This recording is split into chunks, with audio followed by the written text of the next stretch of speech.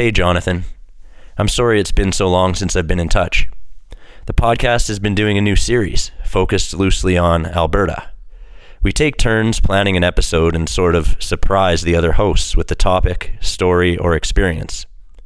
I know it's extremely short notice, but I'm wondering if you're available to record with us tomorrow night.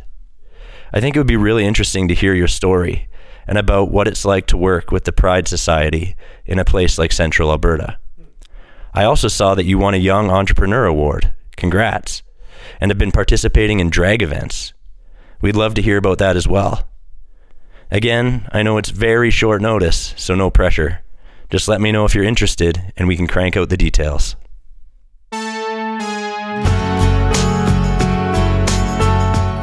This episode of The Harmonious Gentleman is brought to you by our friends at Blind Man Brewing, makers of Central Alberta's best craft beer, purveyors of delicious tacos, and hosts of all kinds of harmonious fun. They don't like to brag about it, but they've won Brewery of the Year in Alberta and Best in Show at the Canadian Brewing Awards. Head to Luscombe and check them out.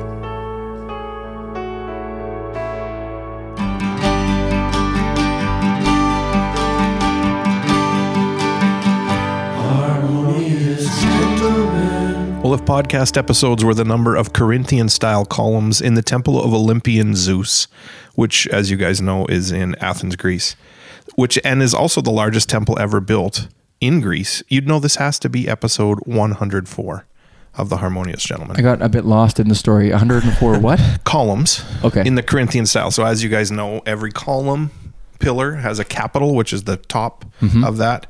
The Corinthian style is the one with the leaves. Okay. As opposed to the Doric and Ionic capitals. Oh, okay. I think you'd agree that the Ionic is the nicest. Corinthian's a little presumptuous. It just depends on how I'm feeling, I think, on that day. Yeah. But one thing's for sure, I'm Graham. Yeah, and I'm Tyler. Yeah, I'm Chris. And I love columns. I do too. We were just in Vegas recently, Shannon and I, walking through the Venetian, which is this huge casino. And they had a mix of Doric, Ionic, and Corinthian capitals. And I said to Shanna, is this a little gaudy to see them all mixed up? And she said, what the actual are you talking about? Isn't the whole point of Vegas to be gaudy, though? Absolutely. Like, that's kind of by definition. It fits for sure. So did you have to do any research for this episode for the beginning? Or did you just know that? I mean, I didn't know that there were 104 columns in that temple, but as soon as I saw it, I was like, oh, that makes sense. Yeah. How was Vegas? Fun. Cool. Yeah. How was Ireland? It was awesome. It was a great experience. You guys should go sometime. Can you do like an accent for us? No. No, that's fair. No. I don't blame you. Can you? Oh. I don't want to offend anyone. Mine always sounds like a pirate whenever I try to do. And I don't want to offend any pirates. Right. We have a strong pirate fan base on the podcast. So Tyler, we're here in your house again, and I love the lack of pressure when it's not my turn. Yeah. How do you feel, Chris, about that? The pressure's mounting because I come after Tyler's episode, and I'm a little worried because it's getting closer to my turn. Yeah. But tonight is almost pressure free. I talked to some family who, I think a friend or a family member who was in Michener years and years ago. As a patient? Yes. Hello. And we didn't get into it, but we will. Like, I'm really curious. Like on the podcast? Well, I said, like, maybe you could write us an email and give us some, just a story. And they said that would be fine. Very interesting. Uh-huh. Yeah. Yeah, I haven't heard a lot of feedback. I've had a few conversations, but yeah, right on. We do love the feedback. So, Tyler, this is the first sort of surprise guest tonight. Yeah, so I'm curious to see how it goes. There's a bit of a plan, and if you've heard the opening to the episode, it's planned very last minute. Mm-hmm. But I think, and for listeners, our guest Jonathan isn't here yet. Right. So when you hear their voice on the episode, it will be when Graham and Chris meet them for the first time. Yeah. And me, I've actually never even met them. We've communicated a little bit, so we'll see how it goes. It's kind of fun to have a surprise guest. It is. Graham and I did not know even what this episode was about. No. But we did know somebody was going to be here. Mm-hmm. For my episode, I thought there might be surprise guests, but it didn't actually end up happening. There was a chance. Yeah. Anyway, well, that's cool, Tyler, that you reached out. I'm excited. Yeah. So now we just wait for them to arrive. Should this just be dead air for 15 minutes? I was wondering. How dedicated are the listeners? Yeah.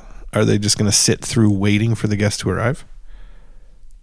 Well, we'll come back in a We'll see. In a moment. All right. This segment is brought to you by Cilantro and Chive. Delicious and creative dishes, a huge variety of locally crafted drinks, and building community in Red Deer and Luscombe. They're the gents' favorite place to grab a bite. This is really exciting because we just met our guest, Jonathan.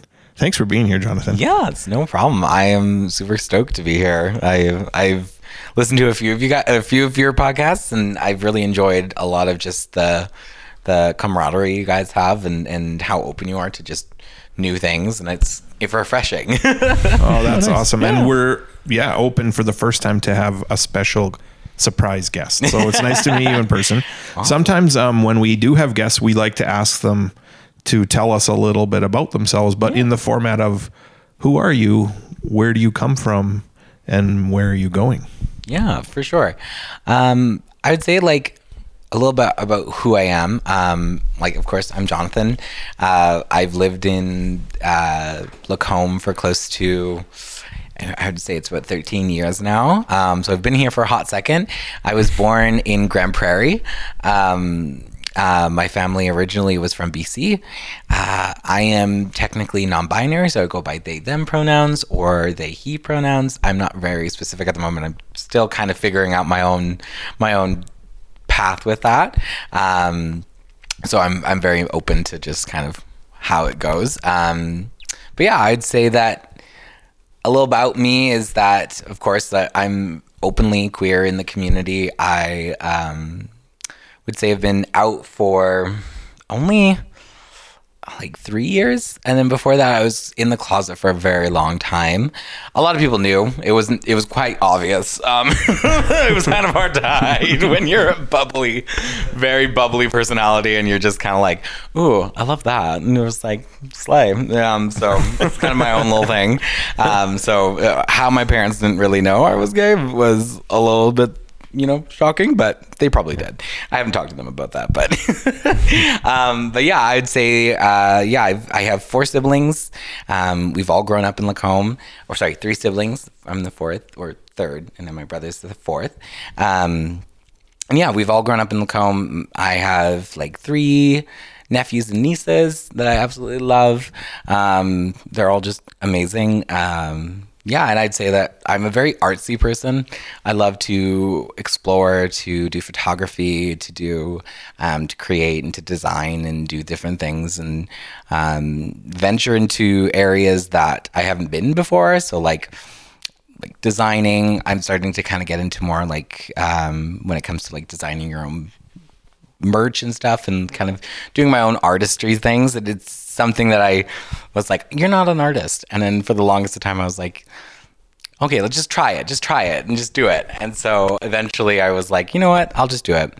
And one of the main sources of my art, I would say, is my makeup. I love just going ham on my makeup. I think it's just so much fun just to kind of try new things, to do different looks, to really play. And for the longest of time, like I said, I didn't think I was an artist. And then when I started doing makeup, I was just like, oh, my face is my canvas. So it's just something that I've realized more recently. But I've always been like an artsy person. I've been in dramas. I say it's a gay Hollywood producer because it was so fruity that it was just, I came out in the middle of the show in a dress and a mop on my head screaming that there was pirates on a ship. Like it's an interesting story to say the least, but that I ended up in the Pinoca newspaper for that one. So let's not look into that, but I'm Googling that right now. Are there pictures? Maybe, unfortunately. My parents probably have them somewhere in their house and hidden and ready to go when someone comes over and was like, well, this is Jonathan in his play. Yeah. He was in the newspaper. Oh, thanks, Mom. Love it when everyone sees me.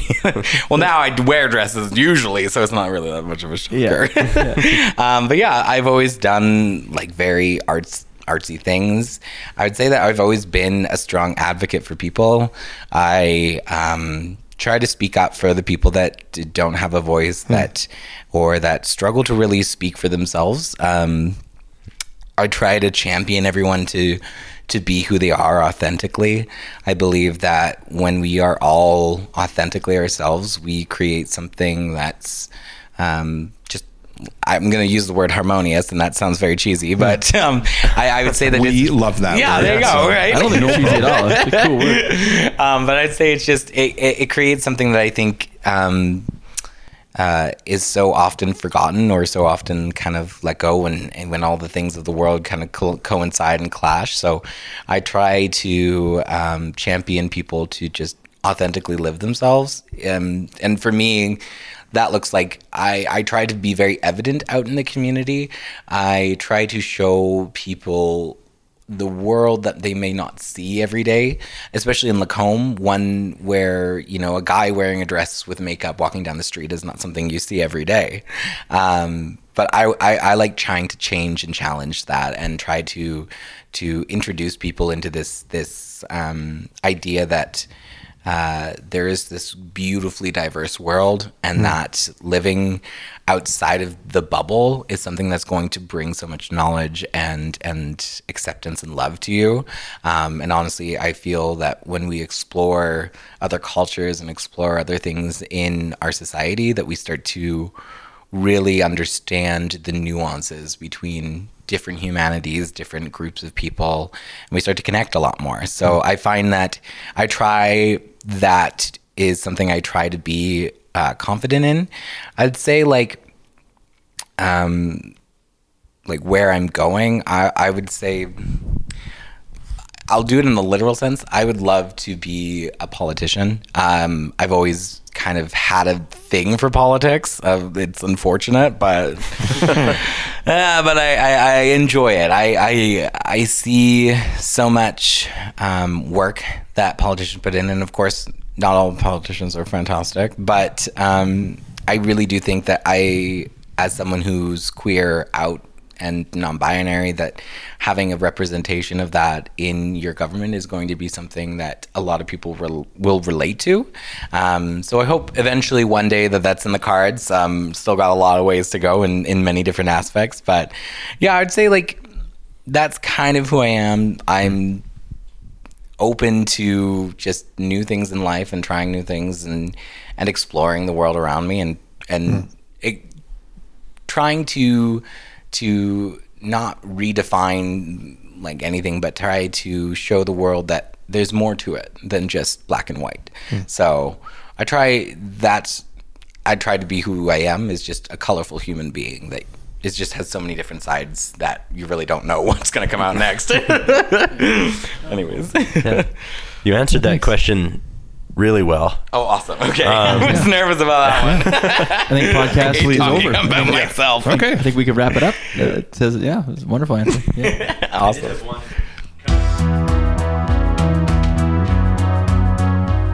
This segment is brought to you by Veldhuizen Construction. They have been building incredible homes for over 30 years. The Veldhuizen team will guide you step by step through the design and build process. The finished product will be your design, your selections, your beautiful home. If you're looking to build in central or northern Alberta, call today to get started. Go to veldhuizen.ca or see the show notes to get in touch. I did have one kind of, this question will be quick, I think. Okay. How old are you? I'm 22. Okay. Yeah.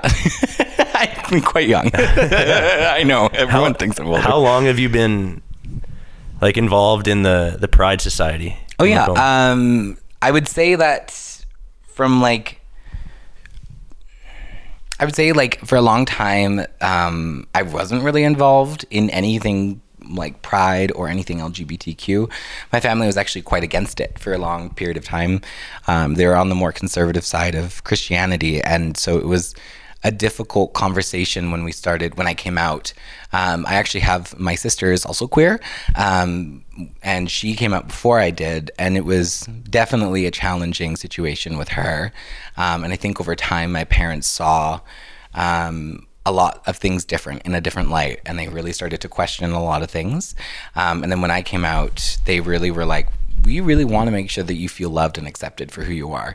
And we don't think that our place is to tell you what not or not to do as an adult and as someone who knows himself. And I'd say that about a year after I came out, I was sitting in my car with my dad, and it's such a thing in my head that sticks because it was a big thing for him to really come to that point. And he had said to me, he was like, we're just sitting in the car and we're about to go inside, and he's just like, I just wanted to say something. And he's like, ever since you had come out, your joy is something that I envy. And I was like, what do you mean? I was like, and it's really difficult because for the longest of time, my dad struggled with anxiety, struggled with really deep interpersonal issues. And for him to look at me and to recognize that me outside of that place that I was in is more me than I've ever been was something that he saw on a whole other level, and it opened his eyes to so much more. Like he was like, it's like, I've searched my entire life for that joy that you have so freely. And he's like, I've never found it. And he's like, you possess it so much more than anyone I've seen, both in the Christian faith. And he's like he related it back to the Bible and back to a part where he was like, it says in the Bible that joy comes from God, and that's something that's really stuck with me, is that for the longest of time, like there's a lot of different areas in queer culture where religion and being queer or being in the LGBTQ community is so difficultly orchestrated. You have groups that hate you for who you are, and then you have people like St. Andrew's Church who are loving and accepting and are trying to move in that direction of support and love, but there's still so much trauma behind it. So for him to say that to me, it was something that I took with a lot of respect, because as someone who struggled with their journey of self-acceptance, I struggled with suicide for a long time. Like, it was definitely something that came full circle for me, and I saw that a lot more. So when it came time, I would say that was a few months before the Pride Society had kind of gotten started.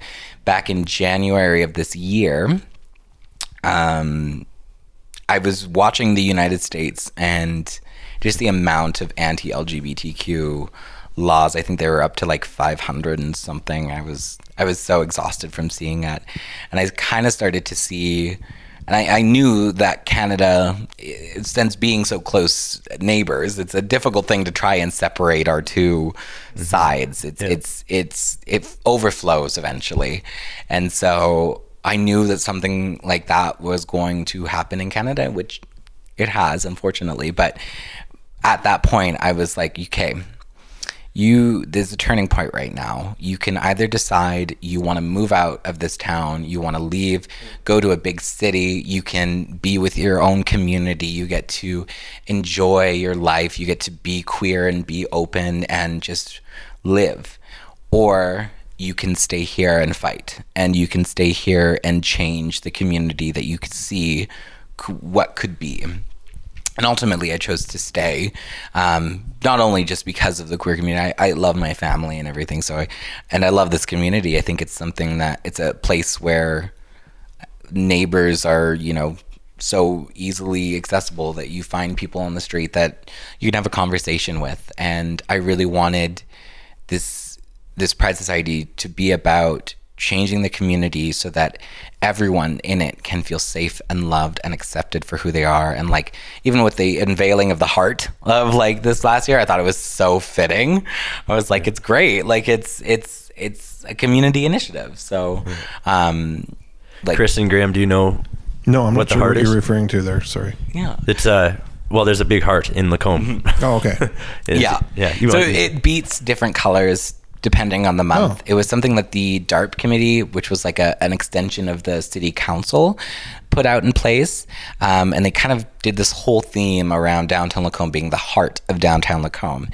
And so we kind of ran with that a little bit. And like one of our main Pride Society's events took place in the same park that it was at, which was awesome. But going back, it was something that I was like, okay, I want this community to be what I can see it being. I know that people can love and change and understand things a lot more, and through knowledge and breaking down the stereotypes and really creating safe spaces and communities, it's going to change. So I'd say like the end of January, I just literally just got like a little Facebook account all done up. I was sharing it to 50 million pages. I was doing as much as I could to get the word out there, to be like, anyone help me. Thankfully a friend from Saskatchewan who helped kind of get a program there in place was able to help me figure out kind of the first steps of starting it, and that was getting a board.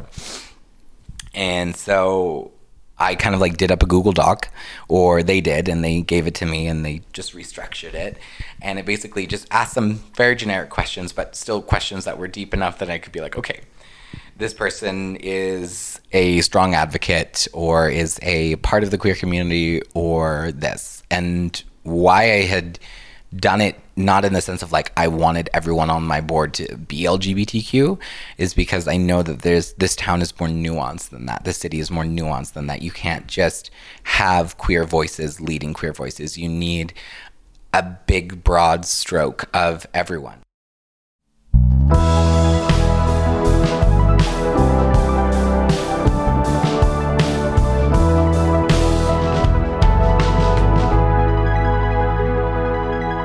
And then we really started thinking about, okay, should we do a pride event of some sort? And we were like, we don't know. We're like, we're still new. We're like, should we test other waters? And so we were very tentative about doing a full Pride week. So we did just a Pride weekend, because we're like, okay, Pride week might be too much, but a Pride weekend might be doable. And so we started planning. We started asking like community members, things like that. And all the while, like I kept sharing, I kept trying to build the social media. There was a point, I think we have like 600 to 700 followers between Instagram and Facebook, which isn't like massive, but for having no money spent on advertising, just sharing and trying to get the word out there and doing all that stuff, it's great to see that number be where it's at and to reach the community. We're pretty impressed by those numbers. Yeah. It's hard. It's really hard. It's not easy. And so it's definitely something that was like a little shocking to see that it was a little bit more. And of course, during the election, there was a lot of stuff that came up. Just some things that really affected the community on a broader spectrum. Our one board member, Candace, she loves to display her love for her kids, and that's through decorations, through Pride celebrations. I think at the end of the day, I think she had, by the end of June or the end of July, she had been vandalized. Her house had been vandalized about 12 times from people throwing cups. Is her house in Luscombe? Yes, yeah. From people throwing cups of mud at her door to having parents dress their kid up and race onto the lawn to pull down flags and rip things apart. And so many times the police, and of course, she has cameras, but they're always very strategic. They're very clever. There were so many people that, and she would share it, and there were so many people that were like, why don't you just take it down? Why don't you just if you don't want it vandalized, just take it down. And she had referenced this one story, and it was these kids that were walking to school, and they see this house, and they're like, oh my gosh, like it's covered in rainbows, like my gosh. And they do little hearts as they're walking by, and they just kind of scream, thank you for being this safe space. And it was something that, it was just one moment compared to the 12 other moments that she was like, you know what?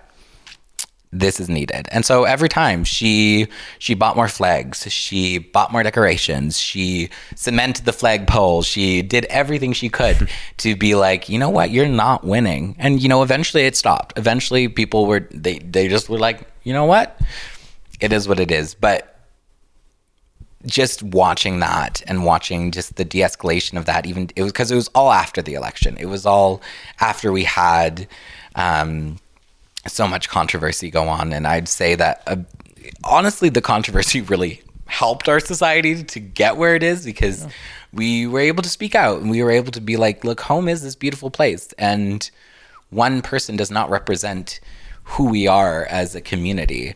Unfortunately, she does, but I was gonna say, except that in this case she literally does. The actual definition. But when it came to its people, like, I think that's something that's so evident, is that this community has a big heart and has a lot of passion for making sure that love is one of the main things, and acceptance, and but also just really being a community is a big thing. So I'd say during the month of July, we went into the Luscombe Pride, or Luscombe Days Parade, sorry. I call it Pride Parade because I was like, it was so much fun. We had scheduled to have only a few volunteers show up, like, I would say about like 12. By the end of our like staging period, we had about 20 to 25 volunteers show up to walk with us. It was the first time an LGBTQ float had been in Luscombe Days Parade. First time an LGBTQ non-for-profit was in Luscombe Days Parade. And of course, you know, we got some interesting looks, but a lot of it was very positive. A lot of it was a lot of just love and acceptance. And that was kind of where I would say our like Instagram really started to pick up. Was we handed out little flyers just with our like save the date of come on this day, and it was a little QR code, and I'd say like our numbers skyrocketed that day. I close to maybe 100 in that day, which was nuts to me. I was watching it, and like a lot of my other board members don't like social media. And so I was the one that was like, social media everything. And like on top of it, and like me and Candace were like go. And so having that momentum, we were like, okay, let's just go for it. So we were planning our Pride weekend. I honestly, like, it was amazing. I was like, I wouldn't have changed a single I mean I would have given myself more time to plan it. And maybe like we would have had a lot more structure to plan it. But of course, that's your first year. It's your own, you're trying something new, you're in the community. We had events from Pups and Pints, which was like a just like a beer, bring your dog, dress them up, you know, kind of have a great little fun night. We had like a little photo booth, went off great. Blind Man had donated some stuff for our silent auction the next day, which was awesome. We eventually, like, through kind of, I reached out to a lot of people. I was like sending letters. I was doing the things, and like we all were. That was the big thing. We were all on top of it because we were like, we want this to be great. We designed flyers. We did it all. It was literally just our board. 5 members were doing this whole thing. Of course, again, we'll have a little bit better structure for next time, because we were all very exhausted afterwards. But along the lines of like, we had, we sold out of our drag night. We had 3 drag entertainers come from Edmonton. And they were fantastic. We were scheduled to have, we had sold out of the VIP tickets ahead of time, and then we knew that the tickets were selling out pretty fast. Thankfully, LPAC is quite accommodating and works with us. So the day of, the amount of people that just walked in and wanted to buy a ticket was insane. I think the total amount of tickets that we sold was 97, which was like a lot for one of Luscombe's first like drag shows. Of course, like Ugly's put on a few before that point, but it was definitely one that was on a bigger scale, and we were biting a little more off than we can chew.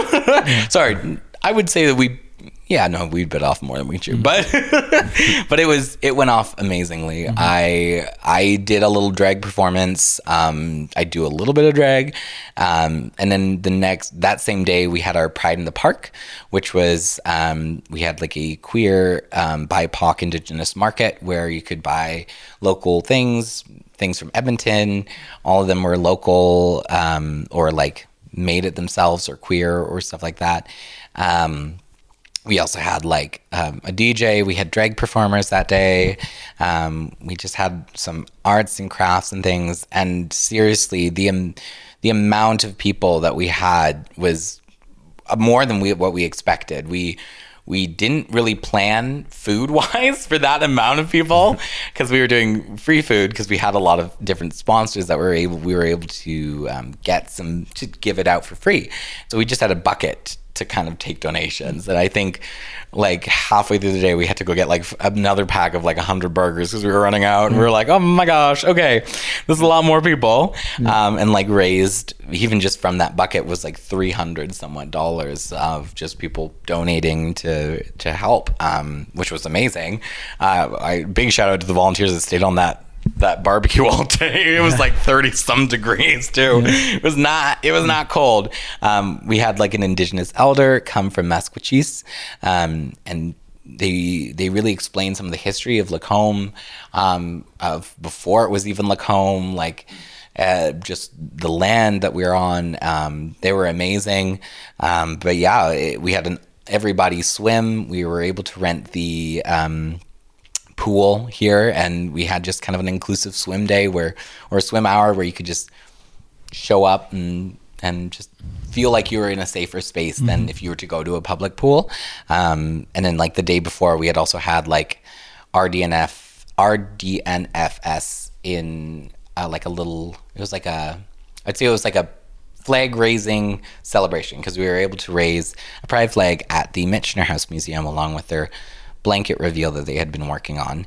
And then so we had like a little celebration barbecue afterwards with a puppy adoption vent, and we had some fun there. And again, like we were this is a lot going on in one weekend. It was, and that's why I was like definitely needed to have a little bit more, I would say like organization, but or more people to help. But we still were just blown away by the overall result. Like we were just astonished that so many people were so susceptible to having a Pride weekend in Luscombe, and so many people were just on board, and it was honestly just a blast. I was just living my best life. I was just like, for me, it was something that had been a long time coming. I had wanted this community to be safer. I wanted it to be one that I could build a community and a queer community space in, and really grow from there. And I think we've accomplished that relatively well and relatively fast, which is awesome. There's always a few bumps, and we're getting everything figured out for next year and trying to iron out some things. But yeah, I'd say definitely being in this journey of like watching this little baby dream of mine grow is something that I was like, whew, okay, this is a little faster than I thought it was. Oh, but yeah, Jonathan, you seem like an optimistic person. You seem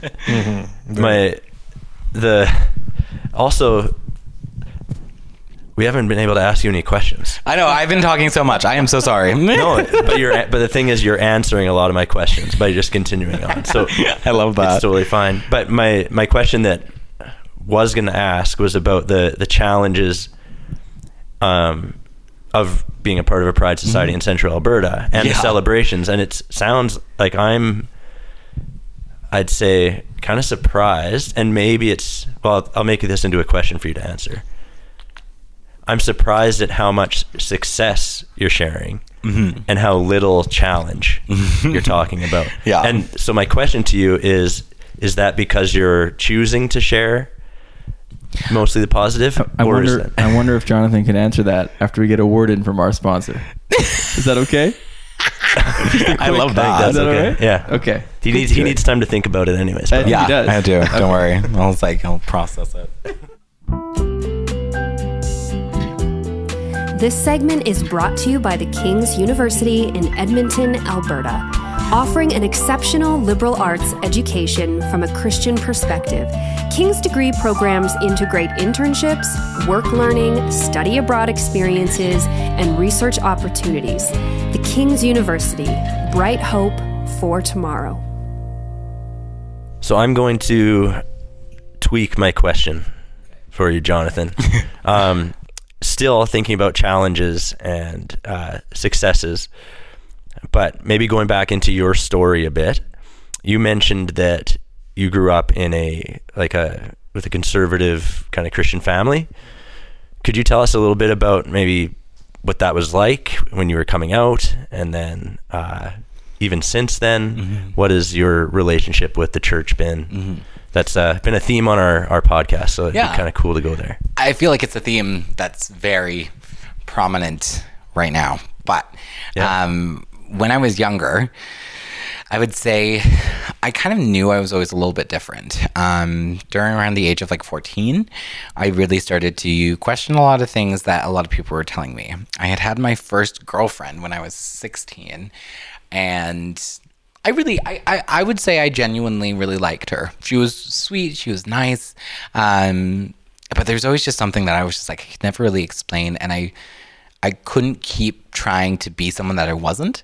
So I needed to find myself first. So I kind of did my own internal diving around. I had, some mistakes that I did when I was that age, and it was just not a good time. But eventually I really started to go back and question and be like, hey, what side of things and what area of things do I feel that I need to explore more about? And so one of those side of things was what LGBTQ meant, because when you're in the church, they don't say anything. They don't talk about it. They don't say anything. I think I remember my pastor talking about it once, and then I asked my dad that night, and he was just kind of like, well, I don't know, and kind of left. And I was just like, okay, sounds good. And so I had to do a lot of my own research about kind of who I was, what that relationship with the church could be. I'd say it's something it's a very difficult situation. I lived in South Africa for 6 months back in 2020. And I was a part of a group called YWAM, which is a youth with a mission. And part of that course was a lot of self-discovering and a lot of even my own kind of connection with religion, with Christianity, and with God specifically. I wouldn't say... I believe that there is a higher power. I believe that there's something out there. It's, watching us or whatever. But I don't believe in the modern day Christianity. I don't believe that is the Christianity or the religion or even the idea that God had in mind when he had planned Earth or had really started on this journey. And so I question a lot of teachings of very religious texts and things like that. So growing up, I was very skeptical. I did my own research. I did my own things. I did my own digging. And I think I knew who I was when I was about 16, 17. And, I had my first boyfriend at that point, and I was still in the closet. And I remember he was also in the closet.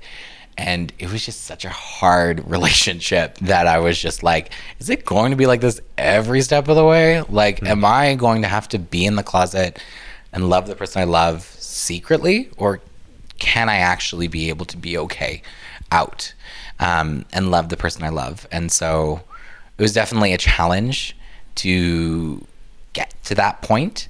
And a lot of people really did help me. I'd say one of my biggest inspirations was RuPaul's Drag Race. I remember watching that when I started really questioning who I was. And I think the one person I related to the most was Jinx Monsoon. She's a drag queen on there. She's fantastic. She won several seasons. But her authenticity was something that I related to so much on such a big level. She was an outcast. She was someone that no one really considered winning or really considered a great contestant.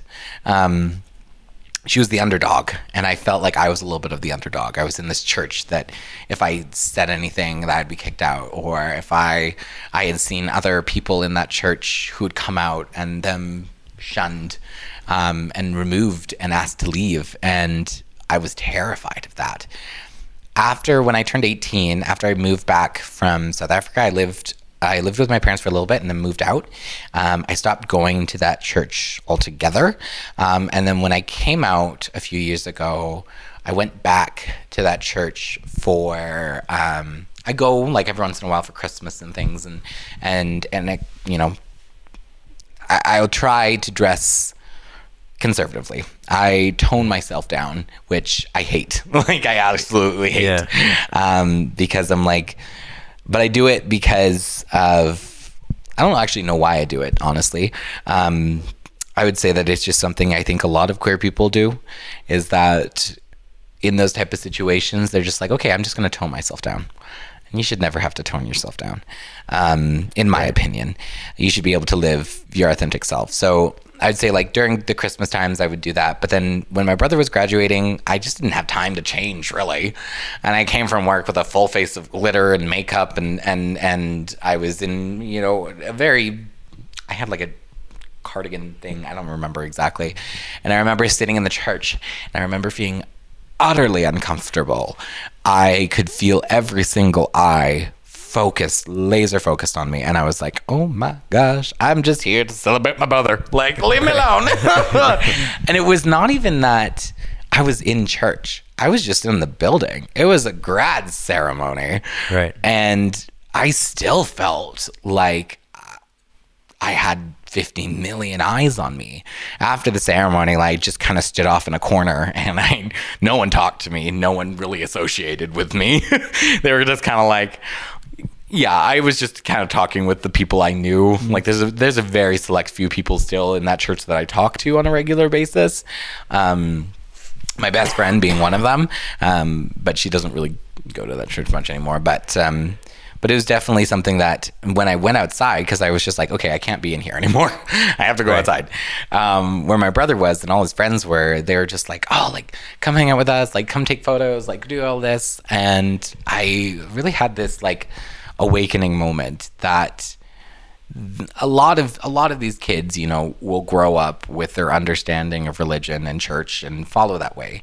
But a lot of them have made their own decisions, have started to really think for themselves and see what the problem is in the world. And it's definitely not queer people, that's for sure. And I think a lot of people, especially my brother's age, and like my brother is straight, he has a girlfriend, they've been dating for like 2 years, like it's a whole thing. And I remember going to one of his choir concerts, which was a homeschool choir concert, very conservative choir concert. It was during COVID, so it was like a little bit risque. I had a mask on, no one else did. Let's just not talk about that side of it. And I was in a full black gown and full face of makeup, red lip, heels, everything. And it was like, I kid you not, it was a farm, because it was COVID. It was a farm in the middle of the boonies. A couple hundred cowboy farmers were there. I walked in and I was like, oh God. I was like, this is not what I expected. And I like sat in the back, like I knew a few people and I knew, the amount of eyes. It was a little less judgment because they were more focused on this stage. But I remember going up to my brother afterwards and he was hanging out with his friends and all of his friends were like, what? And like my brother was like, hey, like, how are you doing? Like, I'm so glad you could make it. Gave me a hug. Like we talked, we chatted. I left and my mom texted me later that night and his friends had asked him. They were like, why do you hang out with him? Why do you even talk to him? Like he was like, what do you mean? He's my brother. Like, why wouldn't I? It was like, that seems kind of like a dick kind of move. And I'm like, oh, okay. And it was when I really started to realize that he looked at me as a human and didn't look at me as gay. He looked at me as a person, and that is more than what I could say for 90% of the people in my life at that point. And that's when I realized, I was like, okay, I think my family is going to be the biggest supporters of me and is going to eventually get to a point where they they understand that it's just me. And they did. And they honestly are some of my biggest supporters. I would say that they have been there in every job I've had. They have supported me in every move I've made. They've really championed me. And of course, my mom's always worried about my security and stuff. She's like, be safe. Mm-hmm. And I'm like, I will be. And she's like, I know you will, but still, there's people out there that are crazy. And I'm like, I know. But yeah, I would say that it was definitely a challenge. It was definitely something that I had to take a lot of therapy for. But overall, like, I honestly wouldn't have changed it because it really helped me figure out who I was. And that was something that I don't think a lot of people know who they are in the world. And yeah, I just think it was positive in that sense, in that it really showed me who I was. Unfortunate that it had to happen through that way, but I think through my story, a lot of people can relate and see that their own story is not that crazy and hard or difficult compared to someone else's, but that it's just their own journey.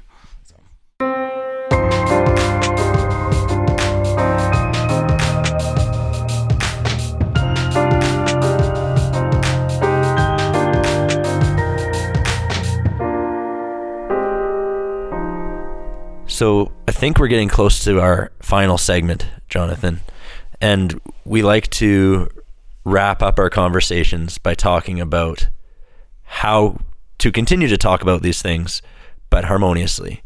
And you've already touched on how, being in central Alberta, you use the word nuanced. That's a nuanced conversation. So can you give us some practical tips on how to talk about these issues with the people around us? For sure.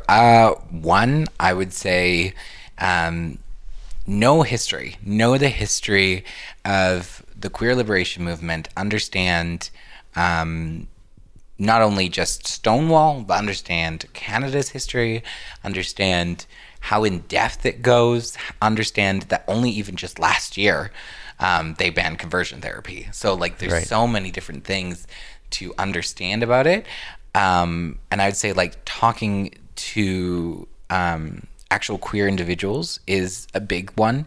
Understand their own journey, learn what they came to the conclusion of like how their story comes full circle, because everyone's story is very different. I'd also highly recommend looking into the Two-Spirited world. It's a beautiful story and of such a cool way of thinking about the queer society. But even Two-Spirited people are still getting that knowledge back because of the residential schools. So it was something really big. So talking with them, talking with the Two-Spirited community, figuring out that kind of thing, and then just being open to learning more. And I think that is, go into conversations with the expectation that, I'm just going to say it, you're the idiot, that you have no idea what's going to happen in this conversation, and that you might understand something that you've never understood before. And I think that's where a lot of people start to really understand, like they dumb it down and they go, oh, okay, well, that makes more sense now that I'm not having all these preconceived notions in my mind from what the world is telling me is all about, like gender affirming care, because and all these different very tiered things when it comes to society. Sorry, how was the question worded again? My brain kind of like fizzed out. You answered it. You answered it well. Okay. But I'll kind of follow up. Like I feel comfortable with what you said. Like going into a conversation, being open-minded, asking questions, wanting to learn. That's kind of what we try to do on this podcast. We've learned from that. And don't be afraid to ask questions. That's one of the biggest things, is a lot of people, and I think it's because of the mainstream media, what it tells us is that, I watched a TV show one time, and it was this trans kid came back into the house, and their dad was like, they used the wrong pronoun, and blew up at him. They were like, how dare you this? And in the movie, the dad looked like he was genuinely trying. And in that sense of like the world almost tells you how someone will react to that question. Right. When in matter of fact, you ask me, if you use the wrong pronoun, I'm not going to snap at you. I'm not going to be like, how dare you? Yeah. I'm just going to be like, hey, just so you know, I go by they, them. It's totally fine. Talk about this whatever way. But I think don't be afraid to make that mistake, because a lot of queer people are understanding. They're understanding that not everyone is perfect, and that switching your vocabulary when you've talked to someone and used that pronoun for their entirety of their life is going to be a challenge, is going to be a journey, and you're going to have a bit of compassion on that journey for the people that are asking those questions. Like my mom had to ask what LGBTQ meant, and I had to explain it, and she still probably doesn't remember it. I like that you have that angle of compassion. Something you said earlier that I like too was when you were talking about the makeup of your the board for the Pride events, that you have allies and on the board, and I don't, is that typical, like to have a board that's made up of, like, let's face it, that represent community too? I think that's great. Yeah, I would say that it's pretty common. I would say that it's not. I know that Pinoca Pride has some more queer members than they do straight members, and I know like CAPS or like Central Alberta Pride is all just bureaucrats and things like that. So it each kind of one is very different. Yeah, okay. For us though, I wanted to be very focused on, because I've always told Candace this. I've always said to her, I've said, I believe there should be a P for parent in LGBTQ, because the parents sometimes, when you're someone like Candace who is championing their kids, who is speaking out on behalf of their kids, who is taking the blunt of this hate on behalf of her kids, they deserve to have that representation in there as well, because they are someone that's going to help their kid grow. So yeah. I fully believe that there should be like a P in there, but I also I think having a dynamic of parents of LGBTQ people, of lesbian, of queer, non-binary, I think it's important, because, and it's not just me going like, I didn't find enough queer people to cover all the people on the board, and I had to fill them in with straight people. No, I put those. Right. We put those people there. It was intentional, right? It's intentional. It wasn't just. I'm gonna use Justin Trudeau as an example, but like I didn't just put women on my caucus just because to claim diversity. Yeah. We wanted to show that what actual diversity meant, which was meaning that you had straight people on there, meaning you had cis people on there, to come from that perspective of their outsider view of how we can better incorporate on knowledge and understanding to the queer, to non-queer individuals. So I have a quick question. Go for it. Hopefully, you ever have a question that you don't really know what you're asking, but then you hope you find it along the way? We can help. That's what this is. So as a straight white guy, like I want to be an ally and supportive, but sometimes I feel like it can go bad. Like, you know what I mean? An outspoken critic, a straight person, is the loudest voice when there's an injustice or when there's something ridiculous that a politician says or does. Yeah. How do you feel about that when you see that? Right? You know what I mean? Like I think it's from a good place, but sometimes it almost creates a backlash. Yeah. I would say that when it comes to being an ally, when it comes to really speaking out for the queer community, I think it's the small moments that matter the most. It's those moments that when you're sitting in an Uber, that someone's, talking about queer people as disgusting or something, and you just go, hey, like, I'm not queer, but I'm an ally. Can I explain something to you? And it's, for me, a lot of people that speak out in the media against or for LGBTQ people, they are doing it out of a place of genuine love.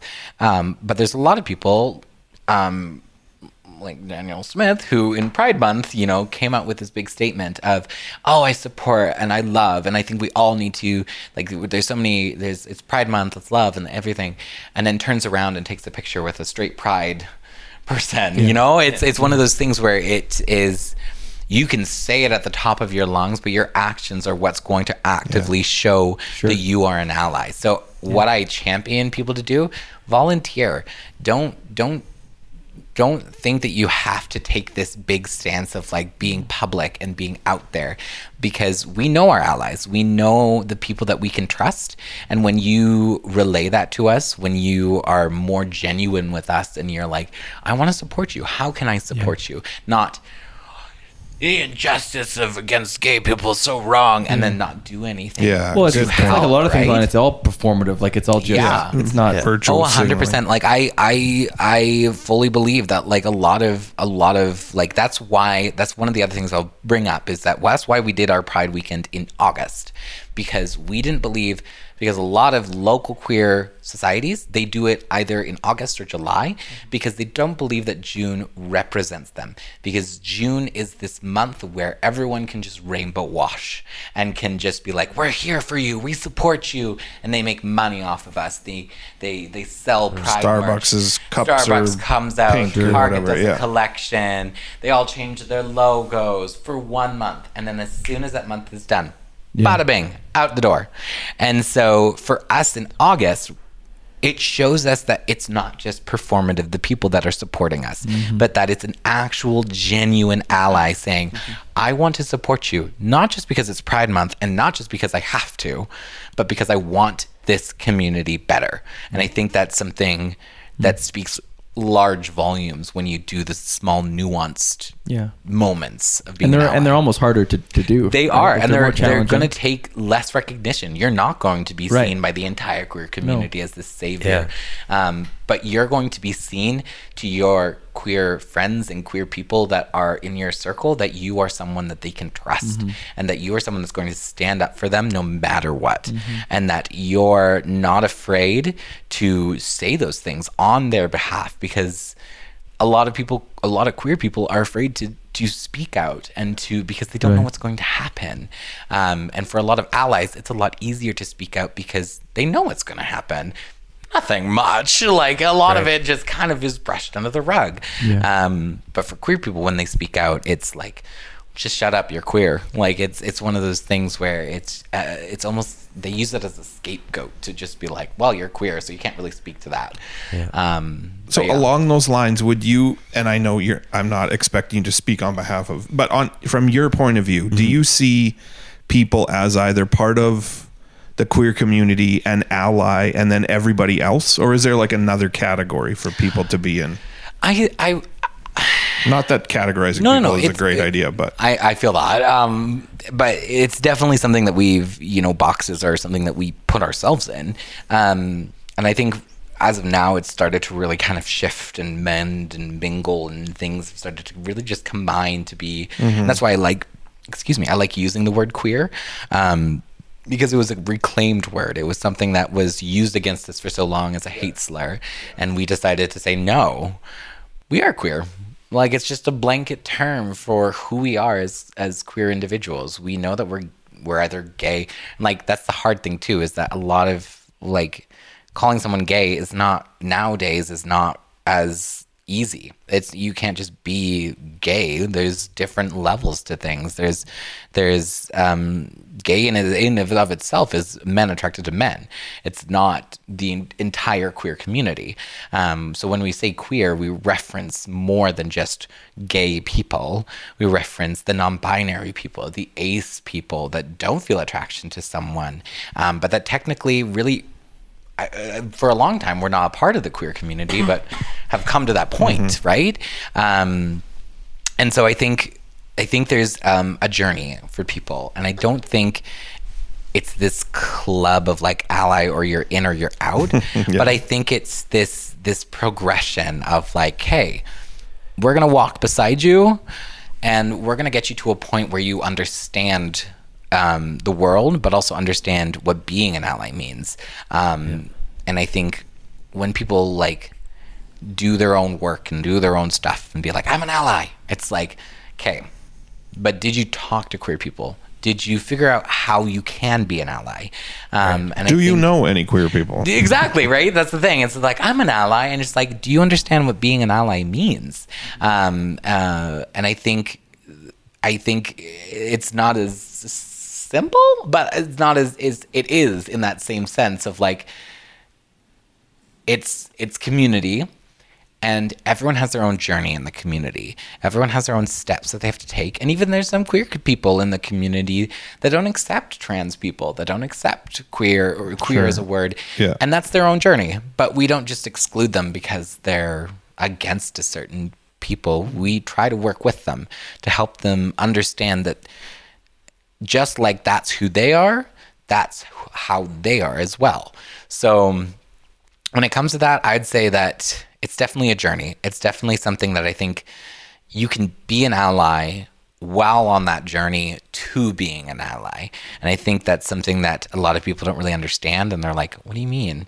And I'm like, just speak out against things that are wrong, that you see is against people, against humanity, against queer people. Just say it. Don't think it's this really difficult thing that you have to figure out, but it's literally like, you see something that's wrong, just like, call it out.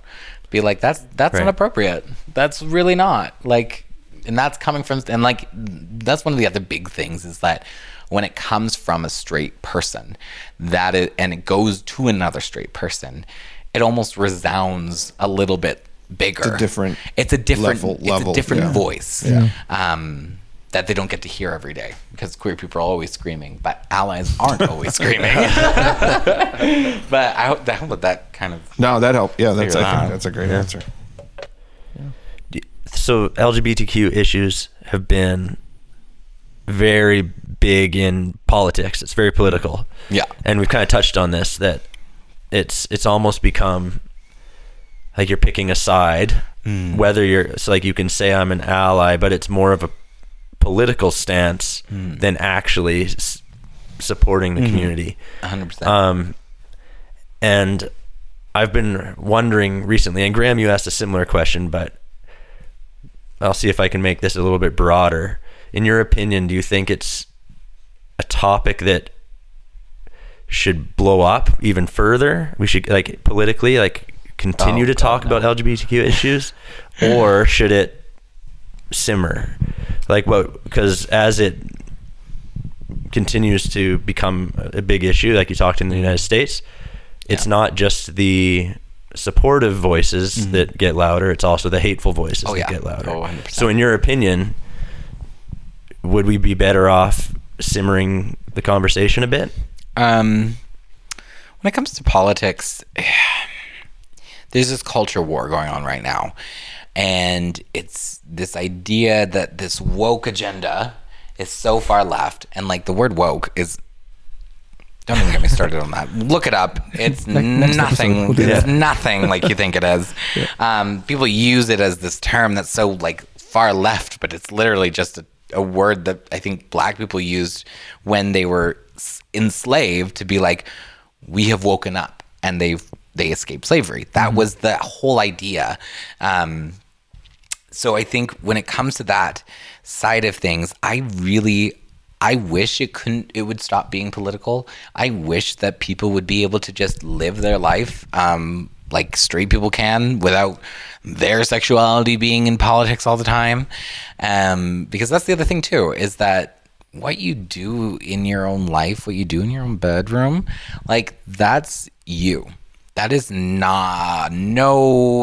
government does not need to do anything around that.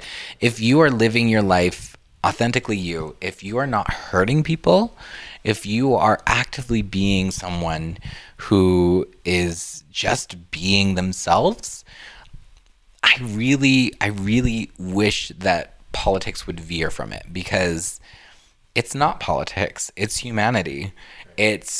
Science has proven it. Intersex people specifically, when it comes to their anatomy, it's scientifically proven that it is not something that they can just erase. And so I wish people would stop looking at it through that political lens, but it will always be looked through that political lens as something that the conservative side can use as a pawn in a game to say, well, there, we're not for queer people, so we have this entire right side. And then the liberal side has that entire liberal side now. And it for the longest of time, like, I'm pretty sure the government that was in place during when the Marriage Equality Act, when gender was added onto the Charter of Rights and Freedom, was the Stephen Harper government, if I'm not mistaken. And so so that entire conservative government still decided to vote in favor of having queer people be represented. And, it was because we were loud and out, but it was also because that wasn't conservative. So it was political decisions were being made, but it wasn't politicized. It wasn't politicized. Yeah. They looked at it as were people asking for the right to be themselves. Right. Nowadays, I feel like there's that sense of like, well, now there's too much out there. There's like, oh my gosh, it's too much. Well, they're too woke. They're turning everyone gay. It's like, no, it's weaponized, right? Like, it's weaponized. It's a distraction. Mm-hmm. It's like, you know what I mean? It's an easy soundbite. It's an easy bumper sticker. Exactly. It deflects from what's actually important, right? Like that's with these culture wars, they're just manufactured on us. They're not 100%. Real, you know what I mean? Like they're entirely but we sort of all fall for it. We do fall for it. Yeah. We really do. On both sides of the aisle, we do. And I think even giving the news that feed of reading all this information of like, oh my gosh, it gives this idea that that's something that we enjoy. And that's something that we're watching and we're like, oh my gosh, like I want to know more. Like this drama, there's all this stuff going on. I want to know it all. And I feel like the Western world goes with that and they start to run with it and they just go, well, people are listening to that, so I mean, why not? And it gives those bigoted voices enough stance that they can really stand up and say, well, I really don't think queer people should exist. And that's okay. And then that's okay, but to them saying that to their supporters, they don't think twice. They say, oh yeah, that sounds right. Like I think that if you've watched the Republican debate within the United States right now, oh my gosh, it's funny. I don't know how you do it. I watched it once and I honestly thought I was watching a comedy show. Yeah. I was like, yeah. And like they're talking about the nuclear family and how like all of this is wrong, and I'm like, they're just accommodating to one group of people, and that is the noisiest group of people, the ones that are constantly in your face, the ones that have nothing better to do than to tell you to go die, to fall off the face of the earth. Well, they vote. And they vote, and that's the problem, is that they're in power. They're sitting there and having people feed them these things. Like, I don't like bringing up politics, but even the UCP AGM, they voted on every single policy change except for two. I don't know the two that they didn't, but they voted to, and like everyone's been telling me, the UCP is not the government. I know that. But when a party overwhelmingly supports things that are so far right, not even right, that are just so far whack, that you're just like, whoa, like they want to get rid of equity and diversity things in colleges. They don't think transgender women should be considered a woman in a correctional facility. They don't think that children should be able to switch their pronouns in school without their parental consent. They don't think they should change their name. All of these different things. And it's almost this fuel that they have that determines their drive forward, and this idea that it's conservative to hate queer people. It's not. Conservatism was never about that. Conservatism was about economy, economics, about how to run the country well, how to do all these things. And I mean, of course, like if you ask older queer people, they'll say differently, of course. And but I think it was a little bit different. It was, and like that's the other thing too, is you really have to talk with older queer people to understand what the world was like to them in that point of time. Because for us nowadays, it's so much easier for us to look up a statistic and to be able to find that statistic on a very well based website like, you know, the Humanitarian Project within the United States or EGAL in Canada. It's so easy, but for people that didn't have internet access, to people who literally had to spread things through newspapers, through word of mouth, these things are completely different. And their fight was something that was completely different. And I applaud them for what they did during their fight, because they didn't have social media to garner all these people, but still were able to get a crowd big enough to change the world to what we have now. I don't know if I veered off the topic or not. Just like we were wrapping it up 15 minutes ago, so it's okay. That's fine. There you go. Yeah. Well, are we, maybe just to make sure I'm following, in your opinion, we should be having this conversation on a personal, human level. 100%. But politically, we'd probably be better off if it simmered down. I would 100% say that is where it's at. A lot of queer people don't want their existence debated. Right. They don't want to see their idea of who they are up for political gain.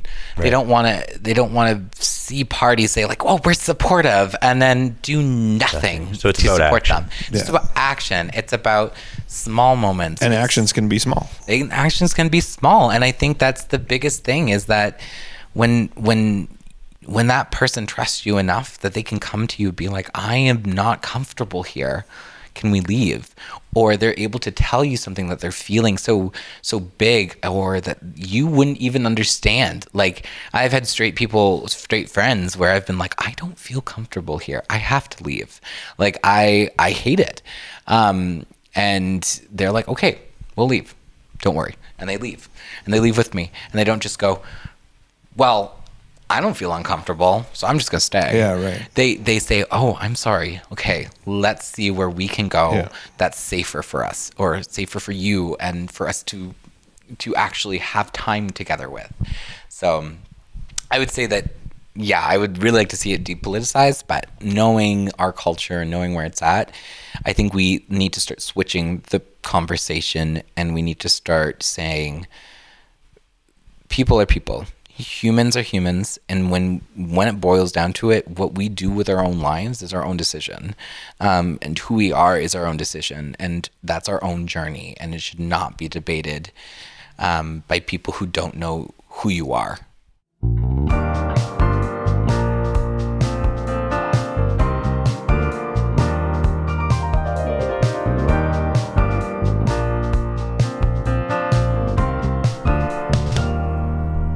All right, are you guys ready for the last segment, where I don't have to do anything but listen to you either confess or recommend something? Yes. More than ready. You ready? Who wants to go first? I will.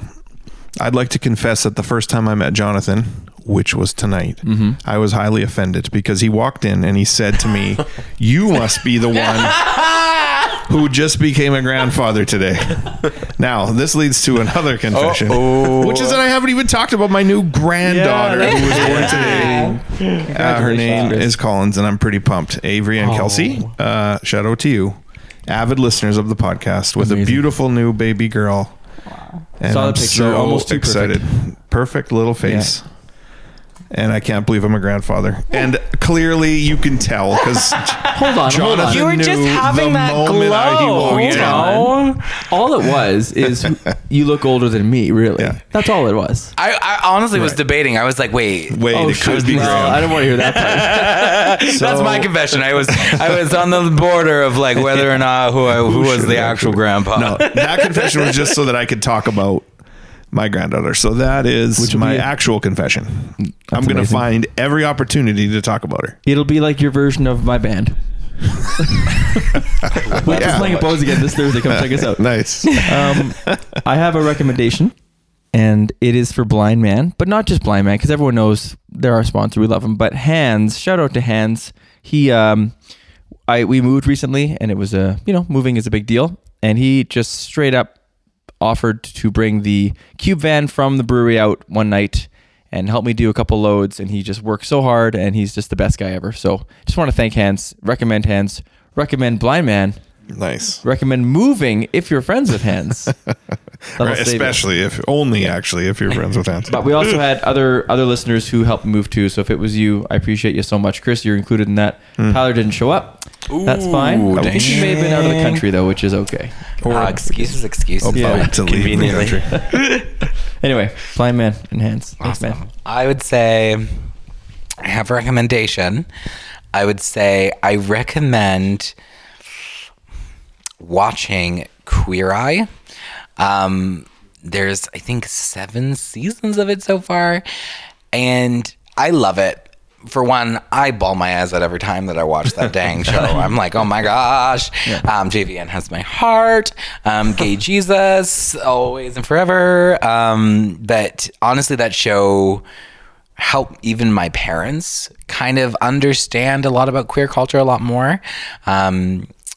I would say it's kind of like queer, but it's for the straights. It's to help everyone understand. Like it's definitely like the queer community is not like, oh my gosh, Queer Eye. It's more of like all the straights are like, oh my gosh, Queer Eye, and it's like, okay, it's Queer Eye. It's awesome, but I mean, calm down about it. But it's definitely a great show to understand different perspectives. They go and make over people, complete strangers that know nothing about them. And I remember one of the first episodes they did was of this straight, white, older gentleman, beard, straggly, redneck, middle of the boonies. But they just showed up and they just were like, you know what? Let's just go. And he had so many questions, so many things. And they were explaining stuff to him. They were going through all these things. And it's just a great show to really feel wholesome to watch with your family, because it is one of those ones that you can, it is, I think it's like PG-13, but like it's definitely still on that borderline of like, it's a great starter show to really kind of lead you into that conversation of queer identity.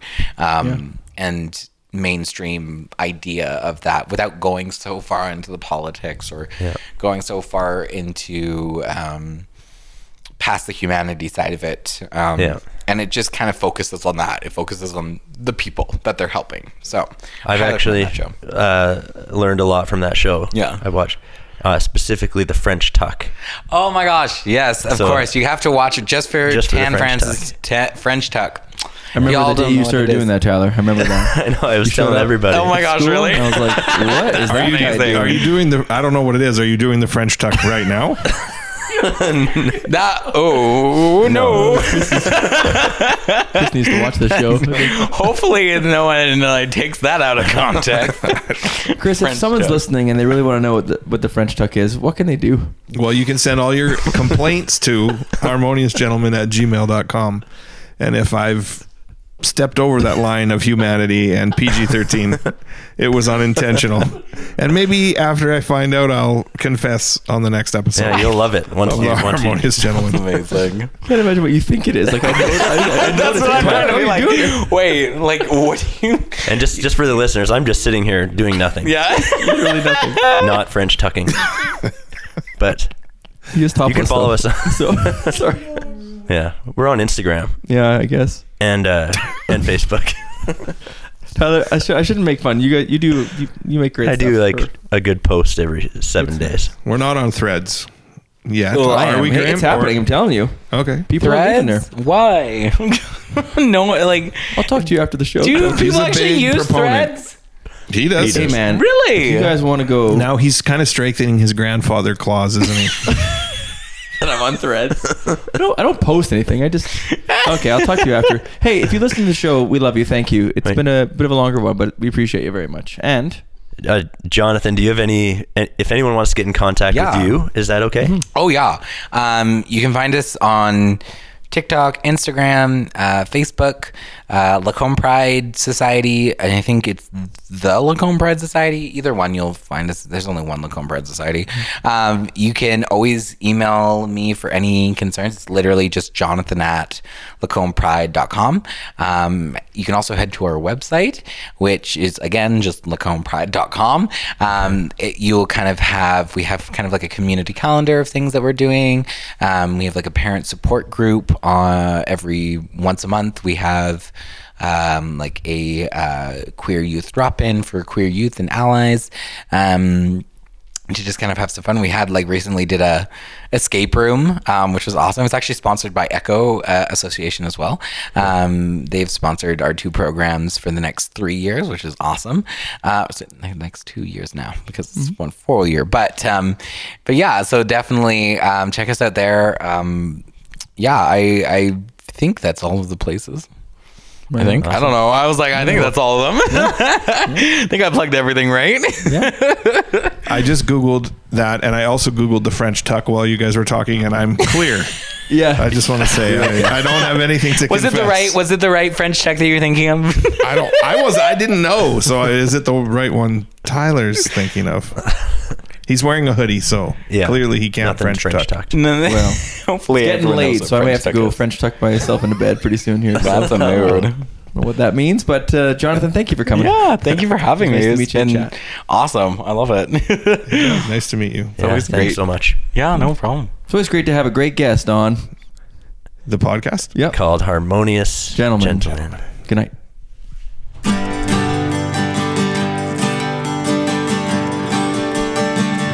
Harmonious gentlemen.